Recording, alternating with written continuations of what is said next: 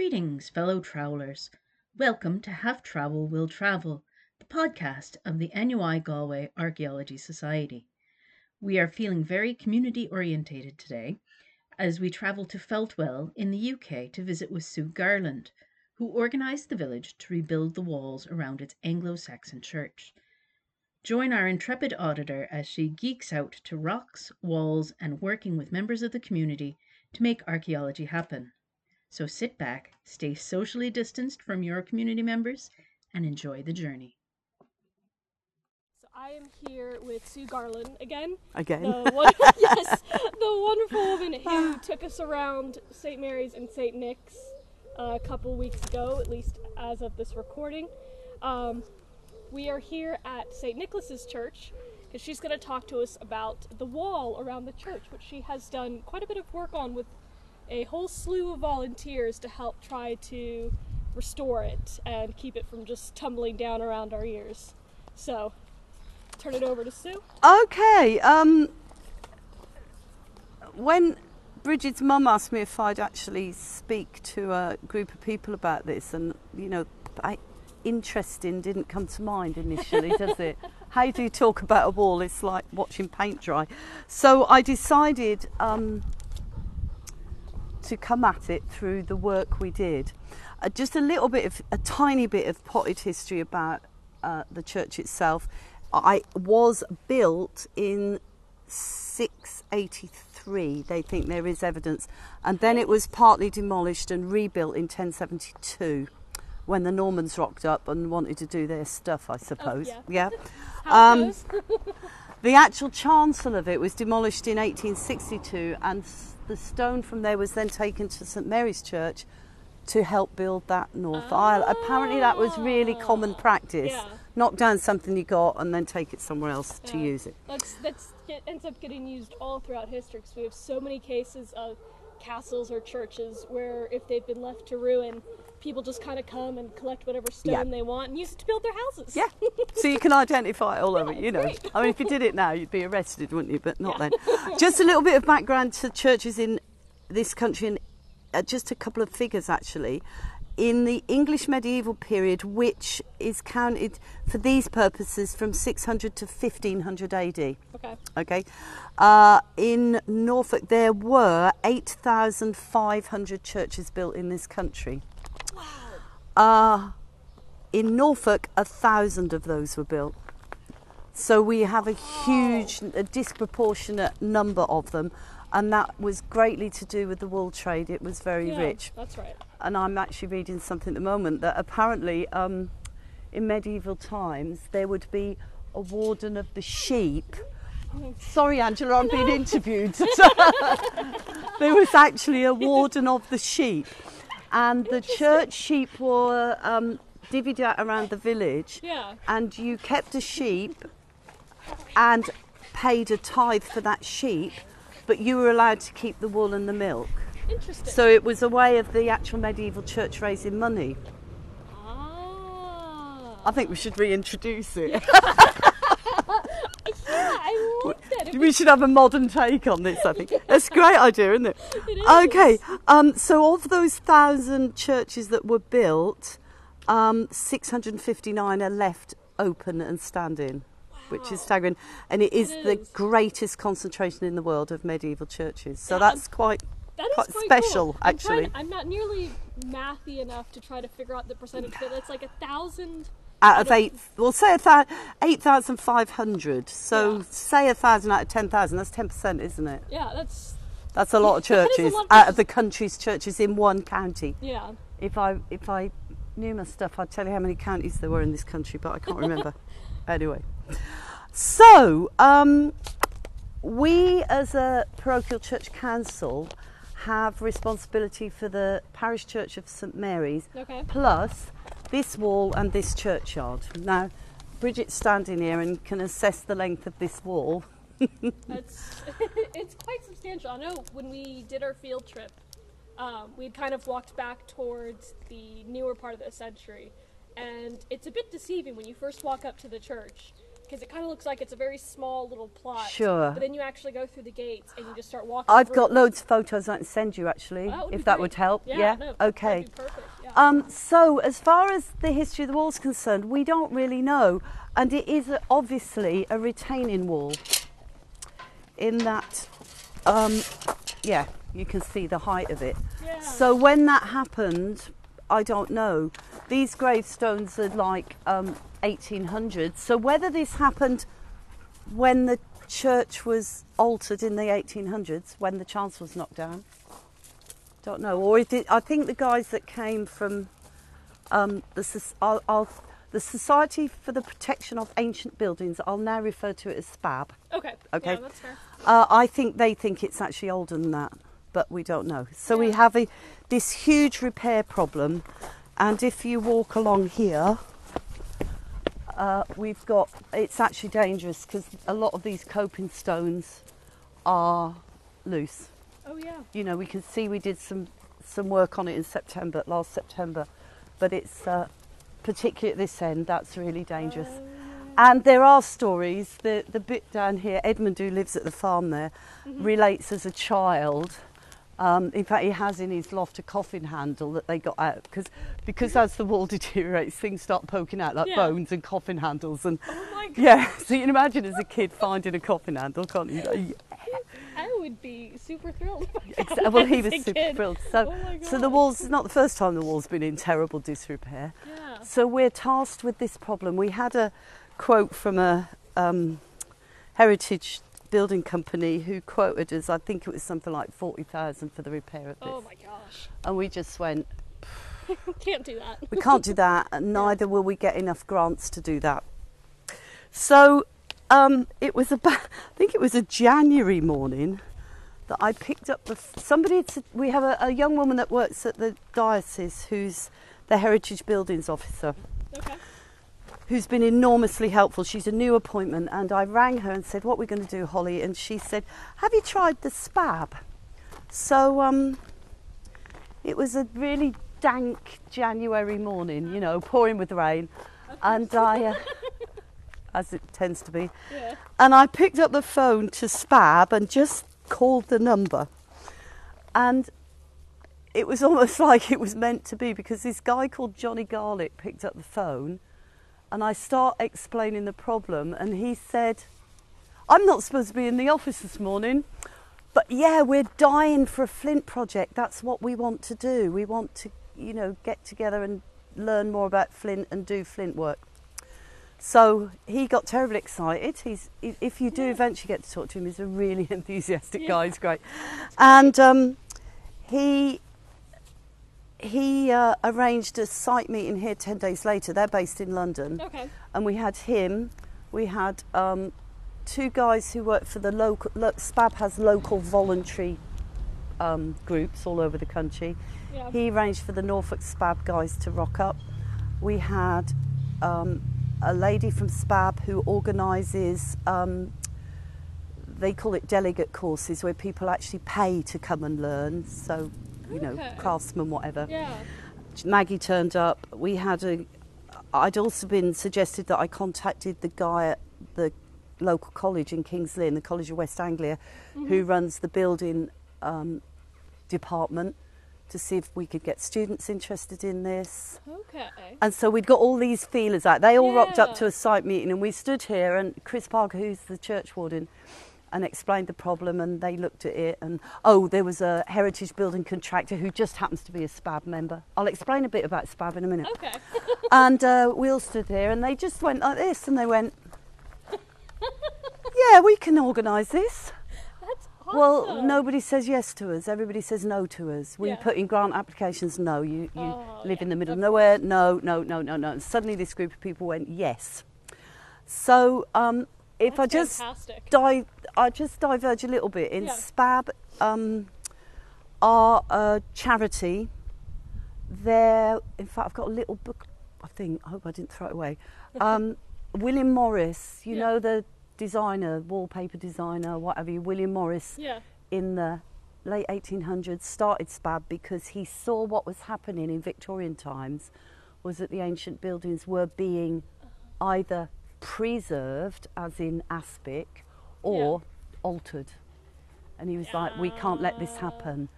And It's so impressive that it's I wasn't aware that it had been around for so long. Yeah, Since late 1800s. I think it is. I Yeah. need to double check that. Yeah. So they started, there's him and several people at the time, started the idea that, and SPAB very much believe in building conservation, not preservation. So it is conserving the building for it to move forward, to be used, to be developed, to be, you know. Yeah. So they're not stuffed shirts, they're very open-minded people, Good. but totally passionate about ancient buildings.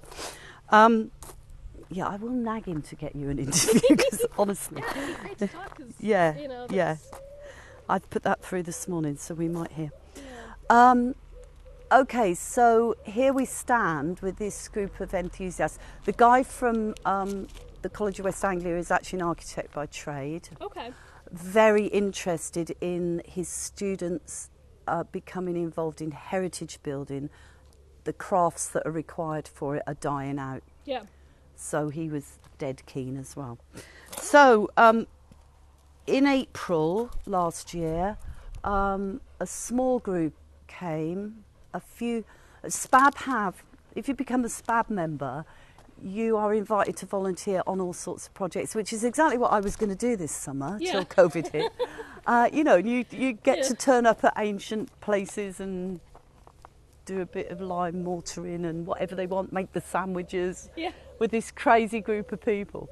Anyway, a few SPAB members turned up, and these ones that had come to the site meeting, and a guy called Joe Orsi, who's the local Norfolk leader, who I think his business is in aggregates and what have you. He started life as a blacksmith and has turned his and has then learnt this trade and went off and got a degree in it and all the rest of it. Nice. So Joe came and they did a trial piece of the wall, which is down here, to see what stone was used. It's this first bit here by the gate, to see what materials they needed, to try out the lime mortars, to see, and they did that. And then they said, right, let's go for September. So they left it, SPAB get in touch with their volunteers, and they left us to get our volunteers. And together, and this includes the girls that turned up and made the tea and made the sandwiches, and all we had to provide, Super important. all we had to provide was lunch Yeah. and accommodation for anybody who wanted to stay the night, which was about half a dozen people stayed in the village. Okay, that's And good. we got together about 68 volunteers. The local pub, the Wellington, I asked if we could book in there for meals for people, or just at the end of the day, you know. Yeah. And we turned up, and the bloke who owns the pub went, we're paying for their meals. So That's fantastic. for 2 nights they did that. So it was like a Yeah. really amazing community effort. And over the 3 days that we ran the course, 68 people were involved. Yeah, I remember my mom and... She did, Yeah, and I- Megan I came, remember yeah, were they telling did. Me about Yeah. this. They Skyped me one night and they Yeah. said, guess Boy. what? Told me all about it and I was so jealous. And I'm going to be so upset because they're not going to be here. I mean, this isn't going to happen again until next year. We still have to Yeah. finish it, and they'll be gone, won't they? Yeah, I'll have to come back. Of 'Cause course. I had wanted to... I almost... Oh, what a great idea. We'll put you up. There's no problem. Like, don't tell my professors, but I almost went to go hop on a plane and come over just to come back and take part while they were telling me Well, about this I last will year. let you know, definitely. Bring some of your friends as well. That'd be I good. could. We could make it an archaeology study trip. Exactly, on-site, hands-on, learning about lime mortar. Yeah, because boy, you learn. As Paul calls it, bucket chemistry, he calls it. It's the best kind of chemistry. It is. So it happened over 3 days. You can see, we walk along the wall, you can see how much got done and how much there is still left to do. Yeah. And the intention was to do another workshop this spring, Yeah. and then another one in September. On the back of that, the Maggie that I spoke about, who runs their publicity and their delegate courses, arranged with John Lord a course that people paid for a day, and John told them about flint knapping and showed them the work, and they were mostly a bunch of architects actually who were totally useless at lime mortaring, I have to say. Oh, The that's bit so they sad. did, we're going to have to take out and do again. Oh, that's so Because sad. it was so bad.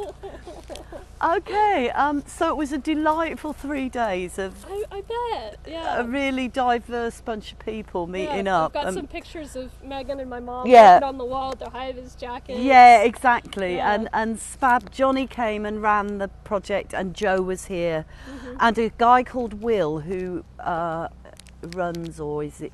I don't think it's his company, but he's part of something called Clifton Conservation Company, and they are specialists in heritage building techniques. Okay. So Will came as a volunteer, gave up his time. We had a couple of architects who rocked up, who are crazy about ancient buildings, gave their time for nothing. All of this Oh, that's fantastic. cost us nothing, apart Yeah. from the grub. Yeah. And they, Will, actually, we've now contracted Will and his company, because this front piece of the wall, if we walk down there,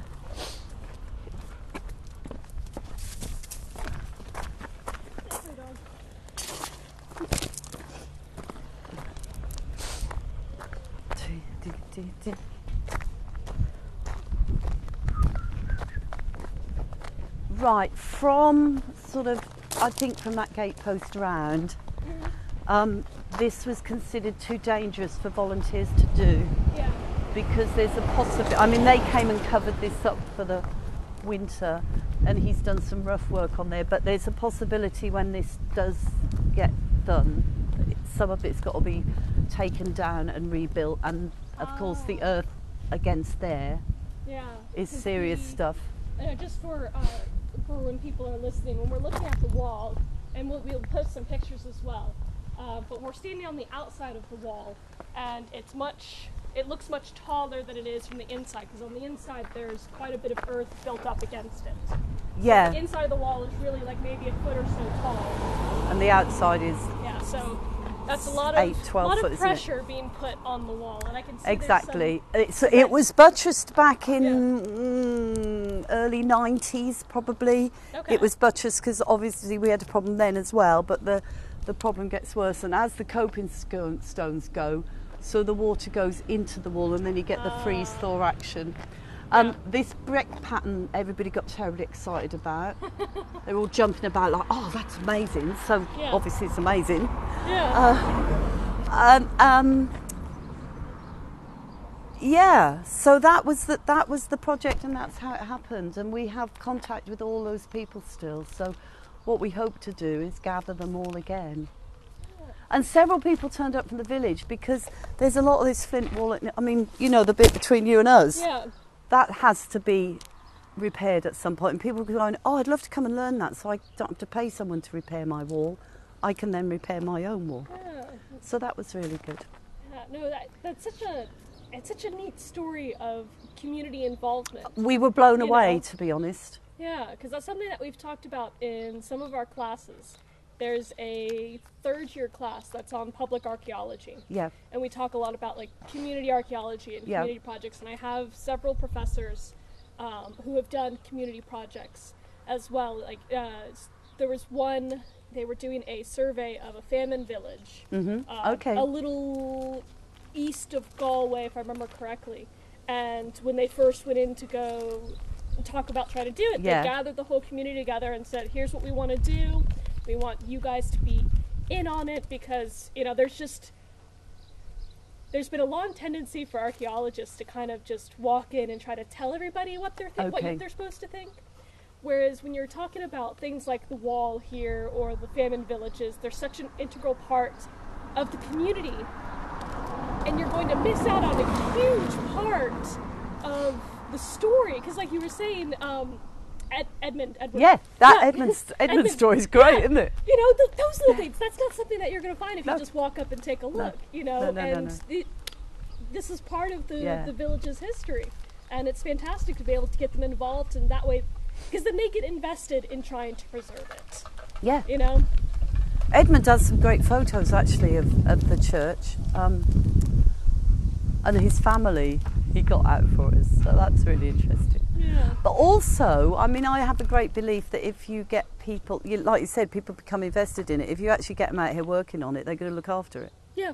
And Because they've put their time and they've And put our effort idea into- is that hopefully in the future, when we need it looked at, we can say to these guys, come and shall we do a day and Yeah. try and patch the wall up a bit. Yeah, because the people have the knowledge and Yeah, and the interest and and they've been invested in something that they've already worked on. and we had good fun. We had such good fun. You know, we had some crazy people here that were just That's good. beautiful. Yeah, I know my mom and Megan couldn't be here with us today. She abandoned us for a scout thing. How dare she? I know. She is your cameraman. How dare she? I know. I'm on my own today, but I know both her and my mom had a lot of fun Yeah, exactly. doing this, and it was a fantastic experience for her because she True. loves this stuff, and I love getting kids involved Yeah, with yeah. Archaeology and history, because they just, especially a kid like Megan, just has such a thirst for the history and the knowledge and just wants to do it and take part, and And I guess fantastic. to be here for a while yeah and to have things, buildings that are this old yeah is good, isn't it? Good. Because what's your oldest building in the States? 1600s. Yeah. I don't know in the States, but I know there is a building in Colonial Williamsburg. Okay. The oldest building that's still standing, that is still like its original one, dates to like somewhere between 1650 and 1670. So that is the birth of the European the first English colony was 1602, Yeah. I think. Yeah. The Spanish have some older stuff. Okay. Down yeah. like around yeah, Florida, yeah, okay. the Caribbean, and that. Sure. That stuff, some of that stuff might date back to The 1500s, late 1400s. Yeah. But I mean, 1492. That's as Yeah. old as it we gets. get in the And States. that these buildings are common, and they all go back to the 1300s and Yeah. and the 1100s and the 1000s. I mean, I the fact that, what did I say, 1072, so 683, they feel there was a church on this site. Yeah. I think Which is I think that's one thing that at pretty least, amazing. Americans really like, is that, although in America we have history going back thousands and thousands of years, you have to kind of look for it. And it's a little bit harder to find, it's a little harder to see, and we really don't put a lot of And there's emphasis no on written it. history, our isn't. written history does go back Yeah. that far. Yeah. It goes And back so- at least 1,000 years. Yeah, in America it's... Yeah. we talked about that, didn't we? Yeah, Because we've and- been to the Mesa Verde, and those cliff dwellings are, are they relatively unusual to find? I honestly don't Right, know, 'cause right. I'm not too familiar with that. But then again, we put, like, when we learn history. So in America, archaeology isn't its own discipline like it is here. Okay. It's under the umbrella of anthropology. Oh yeah, that Usually. makes sense, doesn't Yeah, it? or sometimes history. But because in America we tend to put a lot of focus on the historical part Yes, and not a whole lot on the prehistorical part. right. And like when we learn history in schools, there's a lot of focus on basically Revolution, Civil War, World War I and II. Of course. But like only our involvement in it. Well, it's the same as history that's taught here. I mean, Yeah. world history's not taught, really. No. It's European history and actually British history. Yeah, we tend to get a little bit tunnel vision when it comes to history, and there's just so much more to it. And other viewpoints of Yes. history. I remember as a child, I don't know, I was 14 or 15, and the school took us to see, I can't remember the name of the film, but it was actually about Cromwell. Mm-hmm. And it was I came out of it saying, nobody told me the royalists actually weren't, they were bad guys. Yeah. You'd been led to believe that anything royal was good, and that Yeah. actually Cromwell, had his problems, but he had a point. Yeah. Actually. did, yeah. it's- And it's like, there's another way of looking at this. Yeah. I know. Yeah. People tend to look at history as it being very black and white, like it's either this or that, and It's too complicated. You've only got to look at history being made now to understand how Yeah. complex it is, haven't you? it's not just a binary thing. No. There's so many more factors that go into it, so many more points of view Yeah. that there are, Yeah. and there's no real, we like to think of things in terms of like good versus evil, because it's nice, it's like what happens in the stories, but it's so much more gray than that. Indeed. So And people have vested interests, and people with power are the ones that tend to make the history, I guess, don't they? yeah, history of like there's one saying that my mom would always tell us, mostly just to remind us that, because she was very much about pushing us to try to learn about the whole history. She wanted to know, because she's a historian by Right. education, and so she was very much about making sure that we understood the whole history, the whole complexity of it. So she'd always tell us, history is written by the victors. That's true. Because they're the ones who get to decide on what. That's makes it into the absolutely history true. books. Yeah, sure. That's certainly true, isn't it? Yeah. Yeah, therefore, the other side of the story, and the victors are not always the good guys. Yeah. Mm. Yeah. Absolutely. So. It is fascinating. I actually disliked history immensely at school because it was poorly taught. Yeah. And I've come to history as an adult, really. I came to history through teaching kids, having to teach history Yeah. to little kids, and it's like, oh, this is exciting, isn't it? It's like, yeah. It really is. Yeah.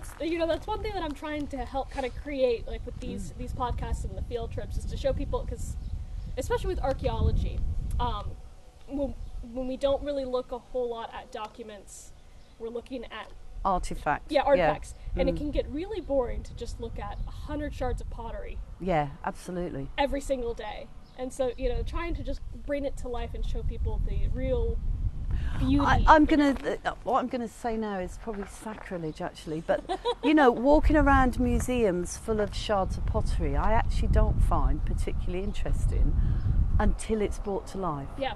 Until you get something about the idea of the social history at the time. Yeah, because it's one thing to look at some pottery shards. It's another thing entirely to be told what they were used for, who was using it, The whole best story behind it. one of the one of the best. Actually, yeah. I mean, apart from the sort of all singing, all dancing museums that we get now, that Yeah. actually have have things happening and working and all of that. Paul and I went to Chile a few years ago, and we went into a museum in a little town. We'll probably move towards the front. Yeah, good idea. Get away from the With road. traffic. Yeah, in a little town, probably about an hour south of Santiago. And it was the most amazing little museum. And what they'd done, they'd taken the history of the area chronologically, so that you walked through this time of the area developing, starting from, Yeah. prehistoric stuff to archaeology to this, and then people came from here, and these people, and then like the Mapuche Indians moved, and then this and that, and it was like I got a real sense from that Yeah. of how people lived, and that's interesting. Yeah, I know there's a museum in Ireland that does something similar. It's called the Epic Immigration Museum Okay. up in Dublin, and it is a fantastic museum. I've been to it like 2 or 3 times now, because it's all about the history of Irish immigration, people coming to the island and leaving the island, and you walk through. They kind of do it chronologically, or Do you want to turn this off? Are you all right? um. That's up to you. I don't mind. We'll keep just going. chat. This is all Okay. good stuff. Yeah. So, you walk through basically the story of Irish immigration. So it goes through Fantastic. chronologically. And it's not just reading stuff. They have a lot of, like, you can actually, they have actors who portray certain, I love people. it. Yeah, so So it's people. It's fantastic. So you can hear, you can see things, and it really brings it to life. Talking amazing museums, Belfast. Really. Oh my goodness, if you get a chance, yeah.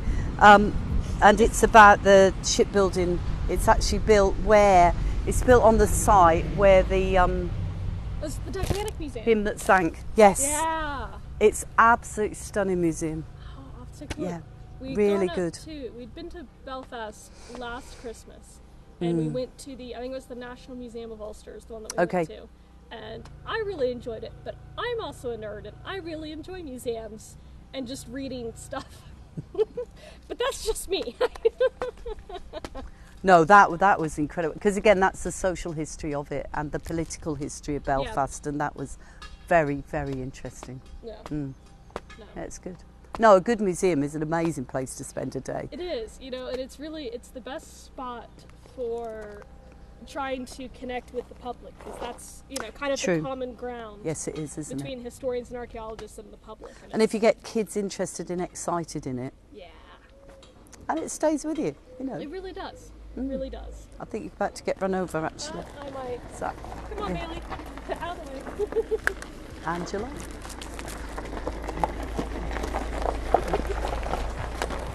Oh no, it's not Angela. I'm waving to somebody that doesn't know me, probably. Hey. Not all the time. Just Hey. kind of wave. Oh, just wave. Hi, people. Is there anything else you want to know? I mean, I can, the building materials. This is the test piece they did. Yeah. Yeah, it's this piece, and you can tell that it's been done by people who knew what they were doing. If you have a look along here, the architect's piece. I'll show you which piece it is. You can probably pick it out. Look, it's that piece. Yeah, it's much lumpier. Yeah, exactly. Yeah. It's not quite as smooth. But this wall has been repaired, hasn't it, over the Yeah. time? Yeah, it was here the stuff fell out of the wall that Edmund tells us about. Yeah. Yeah, on that level. Yeah, no, that's interesting. So the graves are actually buried right up against the wall as well. Wow. I find it interesting that it's such a neat mix of building materials, Yeah. because you've got some flint in there, but of course we also have the brick. It's as stuff well. people have picked up, isn't it? Yeah. You get that impression. Those on the edge there, now I have found that out for you because I couldn't Yeah. remember what they were. It's all in here. Hold on. It talks about...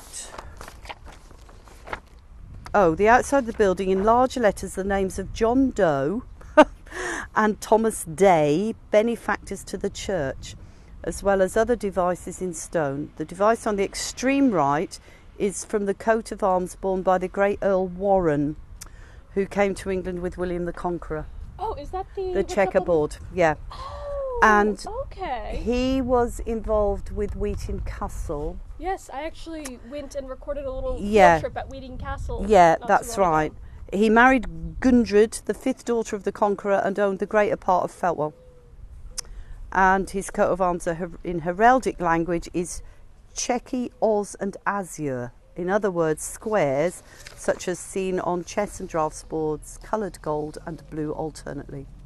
And so far as one can judge, the device on the wall of the church was at one time so coloured, which must have been most effective. That must have been gorgeous. Yeah, so he built his castle at Wheaton and died in AD 1089, his wife Yeah. having died 3 years before him. In 1845, the leaden coffins containing the actual bones of Earl Warren and Gundred, his wife, were discovered side by side. Aw. I know. Wow.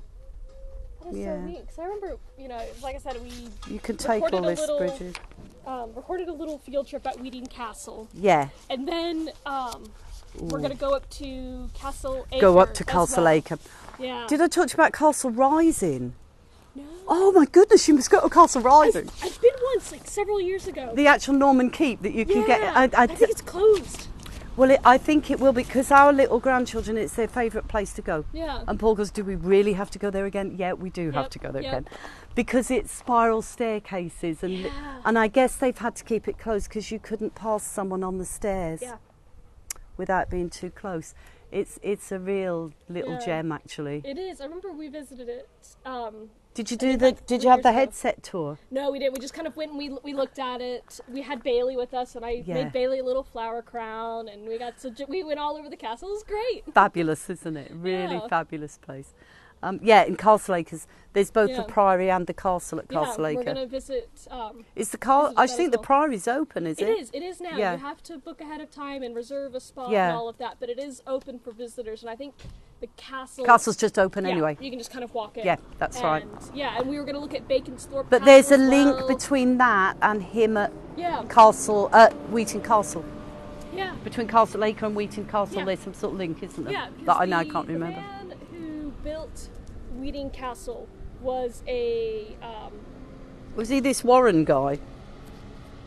no, it was Dupleix. Dupleix, yeah, okay. Because the Dupleix were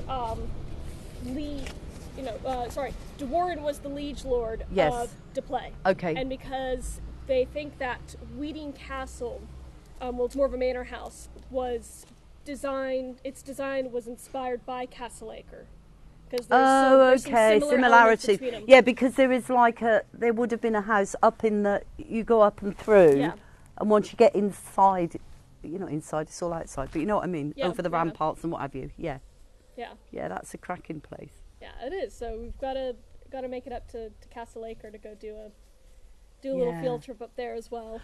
I did talk to you about Seahenge, didn't I, when we were with John? Yeah, you did. I don't know whether King's Lynn Museum is open, but it's definitely worth. Send them an email and just say, Yeah, hey, even I'm if part of the society. even if they're not open, they Yeah. might have you in. Yeah, and interview them for Yeah. because that there is part of it there, which is fascinating actually. Let's take a look. Yeah. Shoot them an email. So I was privileged enough to see it in situ on the beach, because a riptide took the sand away and uncovered it about. My children were born. I mean, they were, I don't know, 10ish, that sort of age. Oh wow. And so that's only, how old are they? 35. That's only, 10 off 35. That's 25, isn't it? Okay. Really? Is it that long ago? I'm struggling with the maths because I can't believe it's that long ago. So 25 years ago, yeah. That's like 94. That's when I was born. Yeah, it's like that doesn't seem very long ago. Yeah, a riptide actually uncovered it, and of course the archaeologists went nuts. Oh, I bet. And so it was there for quite some time, certainly all that year, and I took the kids up to see it. There was a lot of dispute as to whether it should be. I didn't think it should be removed. I thought it should stay there, lots of photos, lots of stuff, and then let the sea take it back again, because it just seemed almost like uncomfortable to me that you're removing. And there were a lot of druids sitting there, and there were people playing their what are the things the Australians have? Didgeridoos, yeah, and you know, there was a lot of spiritual people there saying, we're going to sit here, you're not to take this, we're like, so that was really controversial at the time, but they did take it. Mm-hmm. Wow. And I mean, how does archaeology view that? Are there two schools there? It kind of depends, because, like, you know, at least what I've been taught is for something like excavation, we turn to excavation basically as a last resort. Okay. Because excavation is inherently a destructive process. Quite. Because once you've dug into it, you have basically ruined any kind of preservation. Yes. That the layers of earth have done. And so if you and there's, no matter how detailed of records you keep or how many photos you take, there's always going to be something that you overlook or something that you lose, because who knows, or even something that if you're looking through the stuff that you dig up, and you have to make the decision of, this means something, this doesn't, I'm going to study this instead of that. Yeah. But in like 10 years or even 5 years, we could have new technology that can then give us more answers about what looks like just a pile of plain rocks, and they're actually So if you leave it in situ, and the new technology, is that what you're saying? Yeah, the new technology can probably... You kind of, all this 3D imaging that they... Yeah, there's like LiDAR, ground penetrating radar. My God, it's incredible. It's great, and it's fantastic, because then we can get idea of what's actually happening under the ground without digging into it. So the less we disturb it, the better. Did you... I sent you a text about a Radio 4 programme. Yes, yeah. I tried to reply, and it wouldn't send my reply for some reason. Don't matter. Did you manage to pick it up or not? I was just... honestly, I don't know whether... It was last week sometime, and I was in the kitchen, and this... I love Radio 4. I just have it on all day. Yeah. And I went, oh, we've just been talking about this. I know. I actually, as soon as you sent me the text, I went online, and I went and I found it. But I was just a little too late to hear it live. Had they taken it off? Oh, they do? Okay. Yeah, so I've got to just... it was just the way people are dealing with archaeology during lockdown, which was really interesting, which is what you're doing. Give it a listen. Yeah. The other place, did you get up to Hadrian's Wall since you've been here or not? I have, yeah. We went up to Hadrian's Wall a couple years ago, because we went up and we visited Scotland and kind of the area up there. It was pretty cool. It was pretty Hadrian's cool. Wall is, isn't it? And It is. what's the big one? The Vinda Diddley. The town. Something along There's sort of that's been totally excavated. Oh, and Skara Brae. no. Okay. There's several along. There's Housteads is one. That's the Yeah. fort up there. But there's another one. Vinda something's in my head, but it's totally gone. Yeah, that's really fascinating. And they've unearthed like leather soles to sandals and, Yeah. and all that's exhibited. But I can see how the argument must rage about excavation and Yeah, because there's some archaeologists who are really into excavation because it's fun. You know, you get Yeah. to discover things and you get to do things. Ah, you and, sweetie.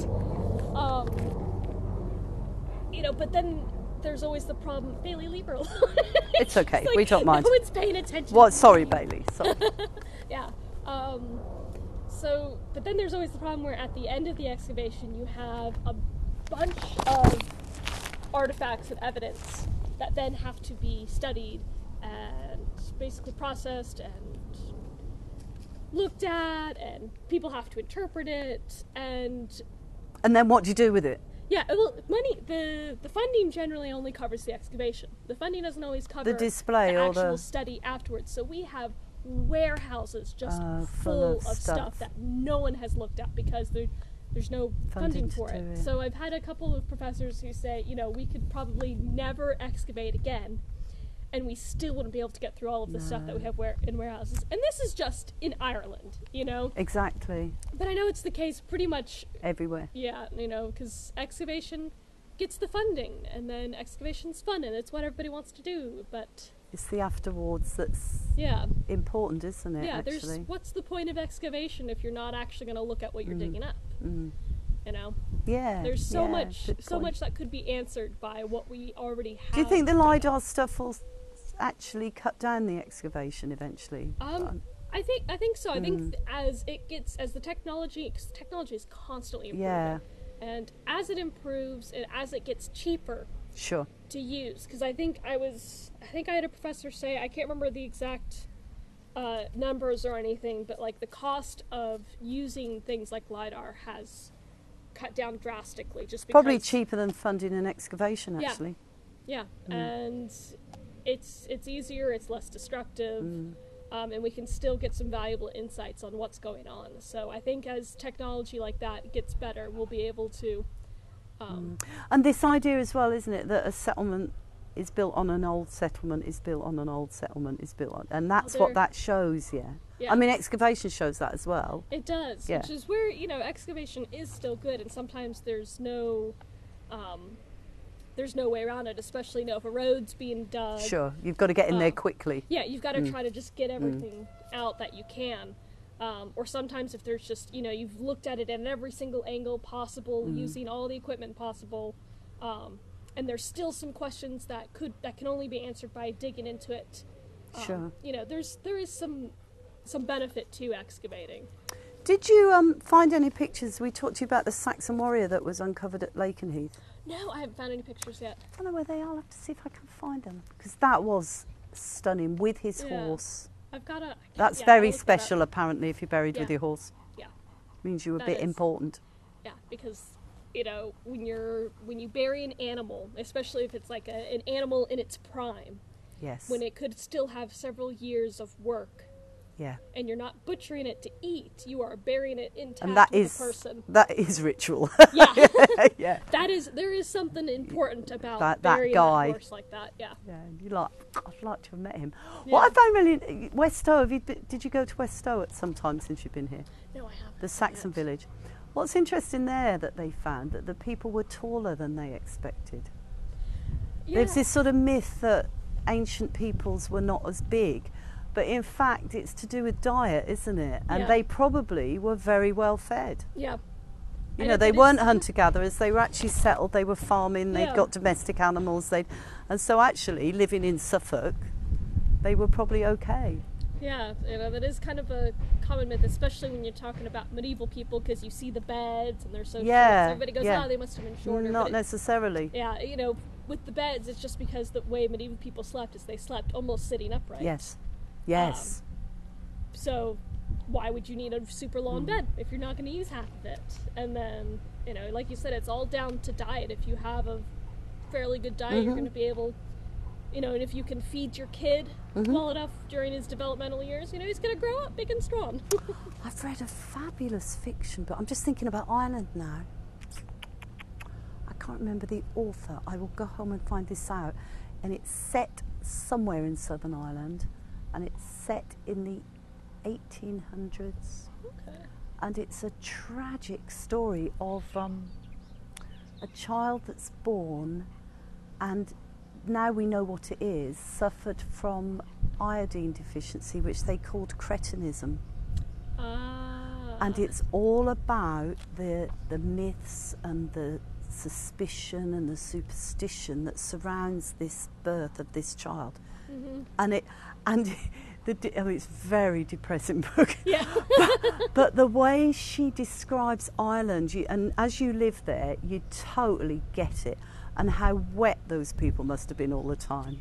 In big wool skirts, like dragging in the dirt, and you had no shoes, and you lived in a tiny wee...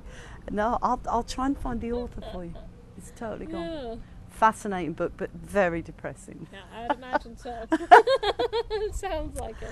Okay, is that enough for you? I'll send you these photos. Yeah, I think that is. I've got photos of before any work was done. That would be wonderful. 'Cause Yeah, then quite a lot of them. We can post that as well. Oh, he's No, got the sniffer home there, I think. Heard the word. Is that, are we done, you know? Oh, gosh. She's a good Take that, Bridget. I don't know Okay. if it's any good for you. Let me just check through these notes, make sure I haven't missed anything out. Yeah. I doubt it. I don't think so.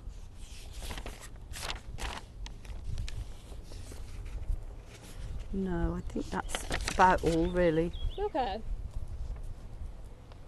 Yeah. Oh, a building contractor who will return in spring to rebuild the wall. That didn't happen. That's sad. It is, isn't it? Yeah. Well, thank you so much for Pleasure. telling me about Pleasure. the wall and, you know, for everything that you've done for us. No, not at all. And I hope if Johnny gets back to me, I'll let you know. That'd Because be fantastic. he to would. talk I to. tell you, I wonder if I can. I met a guy.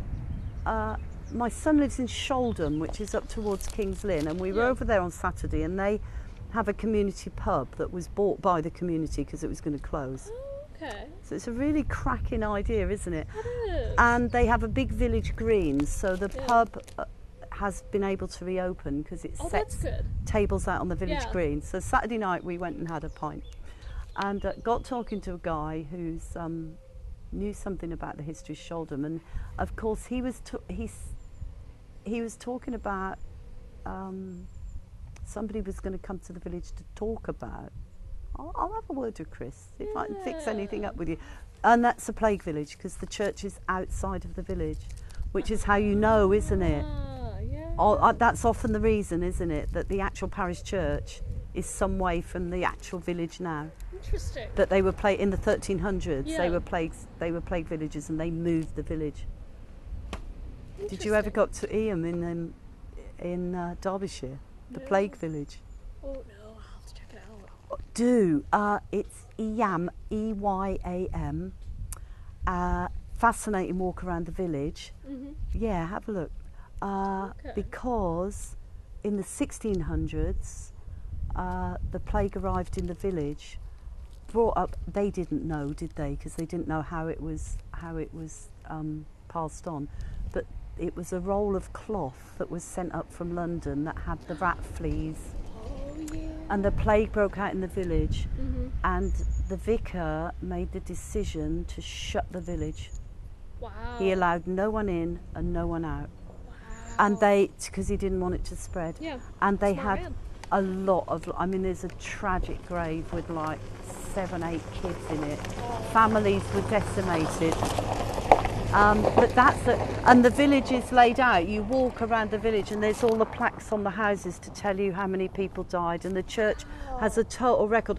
And as of all diseases, you see that the numbers increase and then it faded out. Yep. And there's obviously tragic stories, but that's a really interesting place. Yeah, I'll have to check it out, see if we can get up there. You have been listening to Have Travel Will Travel, a production of the National University of Ireland Galway Archaeology Society. If you get a moment, please like us on Facebook and follow us on Instagram and your favourite podcast supplier. Thank you for listening.